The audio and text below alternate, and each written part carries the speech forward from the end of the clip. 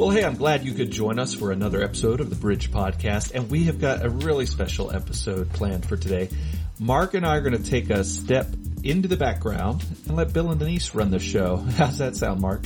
Sounds good to me. You sound funny, Andrew. Why does this podcast sound different than normal podcasts? Well, like many of our listeners, you and I are both under quarantine. Maybe not quarantine, but we're asked to stay home in the favor of social distancing so that we can reduce the spread of coronavirus. And so that puts us another week of recording from home. Well, it's nice to hear your voice, even though I can't be there with you. Yeah, we've definitely all had to make adjustments and be flexible. I'm just thankful for the technology that is available to us to make this possible. So, Mark, you're from the afternoon show typically, Yep. And I am the director of marketing at The Bridge. Bill and Denise, of course, are co-hosts on The Bridge Morning Show. They've done that for almost 30 years, not just with The Bridge, but they've worked together for 30 years on the air. They actually started the year I was born. I'm going to leave all millennial jokes at the door. I'm not even going to. But I mean, that's a long time to spend with somebody, and you'd think that you would really get to know your coworker, the person on the other side of the table from you. Come to find out, it's more difficult than you think to get to know someone deeply. Yeah, I'm excited to hear their story.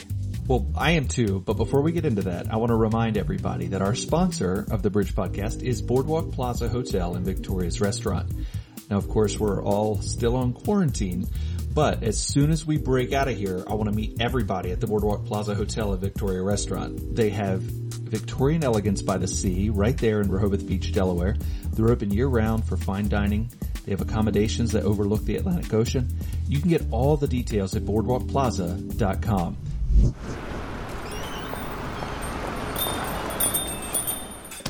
Well, Denise, you and I have worked together on the radio for, 30 years now? Yeah, almost. And I don't know that I've ever heard your full testimony. And so I'm kind of looking forward to hearing your story. So tell us, and I may jump in now and then and ask a question. Okay. Tell us your story. My faith journey really begins from the moment I was born, because my parents were both believers, took me to church from the time I was just a baby.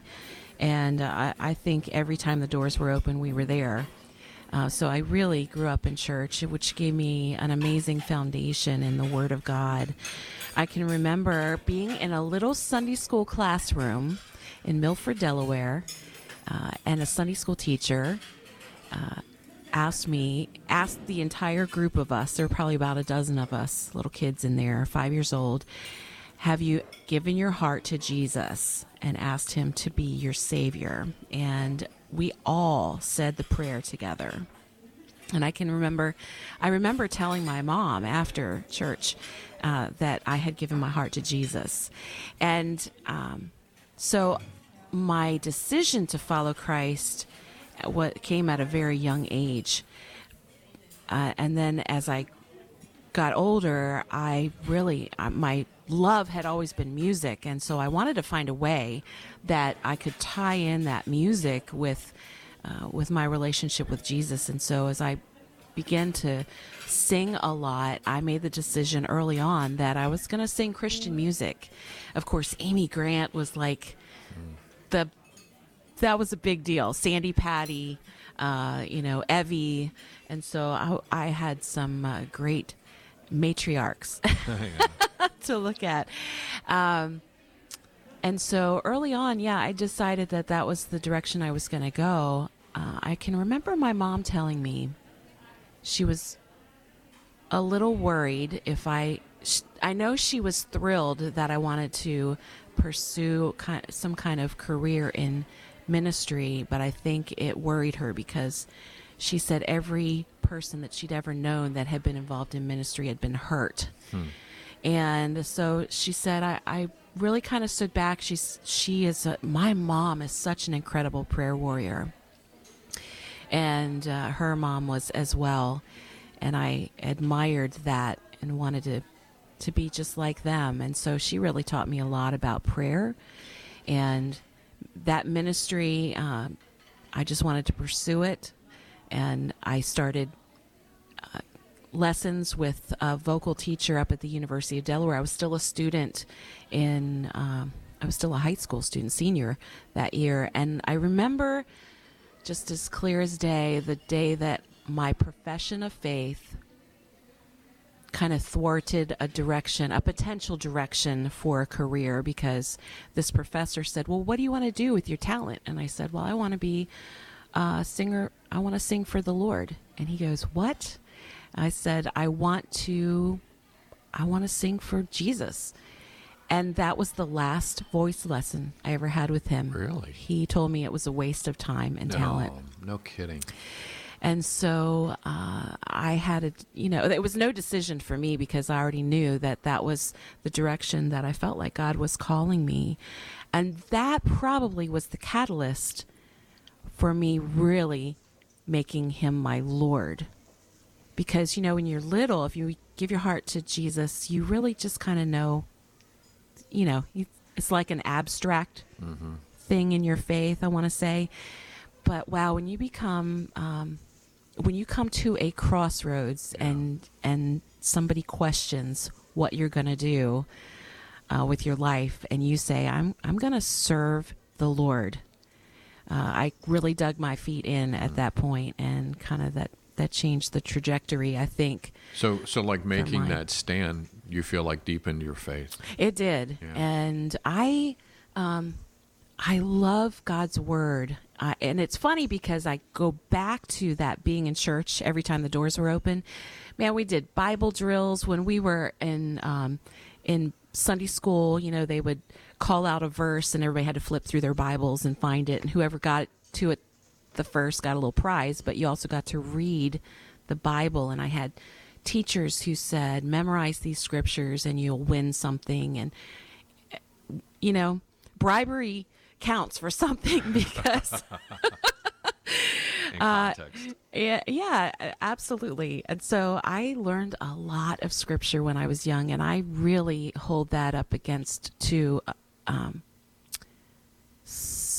sometimes in life we all hit potholes, and so there are times where your decision really, the rubber meets the road. You're going to say, yes, I am following Jesus. I am all in. And do you find that scripture comes back to you that you remembered when you were little? Absolutely. Yeah. And it's funny because I could say, like, at this moment, I'm thinking, okay, some of my favorite scriptures, and I might be able to pick 2 or 3, but then it's funny that when you're in a situation and someone's sharing with you and you're praying with them, how the Holy Spirit recalls the word. I mean, it's active and alive, and it's so powerful. So I'm grateful for that.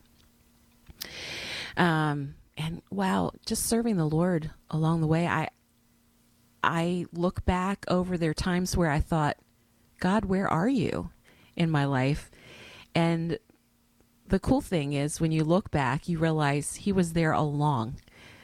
He's guiding our footsteps. And so I just love that the Lord is a personal Lord and Savior, that we can cling to him in times of a lot and times with a little. He is faithful always, even when we are faithless, because he can't deny himself that God is faithful in our lives. I think it's interesting that the preparation that you went through in your life, really not knowing where it was going to be used, but memorizing all the scripture, growing up in church, having a prayer warrior mom, taking the vocal lessons. You did a career, professional singer for a number of years, but you've spent the last 30 playing music and sharing the word. It's crazy. I really believed that I was going to be on stage singing, sharing Jesus. That was really in concerts. That was my favorite part. I love to sing, but it was a vehicle to help just encourage people. That was really a passion for me. And when the door of radio opened up, which you had a very crucial part in, Bill, I can remember the day I called my dad and said, I'm going to be on the radio, Dad. He said, what? And so I'm telling him about it. He he paused for a second, and then I've never forgotten this. He said, "I cannot believe you found somebody to pay you to talk." So God bless him and my mom for listening to me just practice all those years growing up. But the creative communication is really the passion. And so it's so amazing how God will take that. And we could focus and think that we're going to go in one direction. But wow, if we'll stay open to the Lord, He can do so much more than we could ever expect or imagine. Well, be sure to download the Bridge mobile app to get the latest podcast episodes. If you enjoyed the podcast, please share it with a friend. Provide feedback and suggest show topics when you email podcast@887thebridge.com. You can get complete show notes on our website at 887thebridge.com.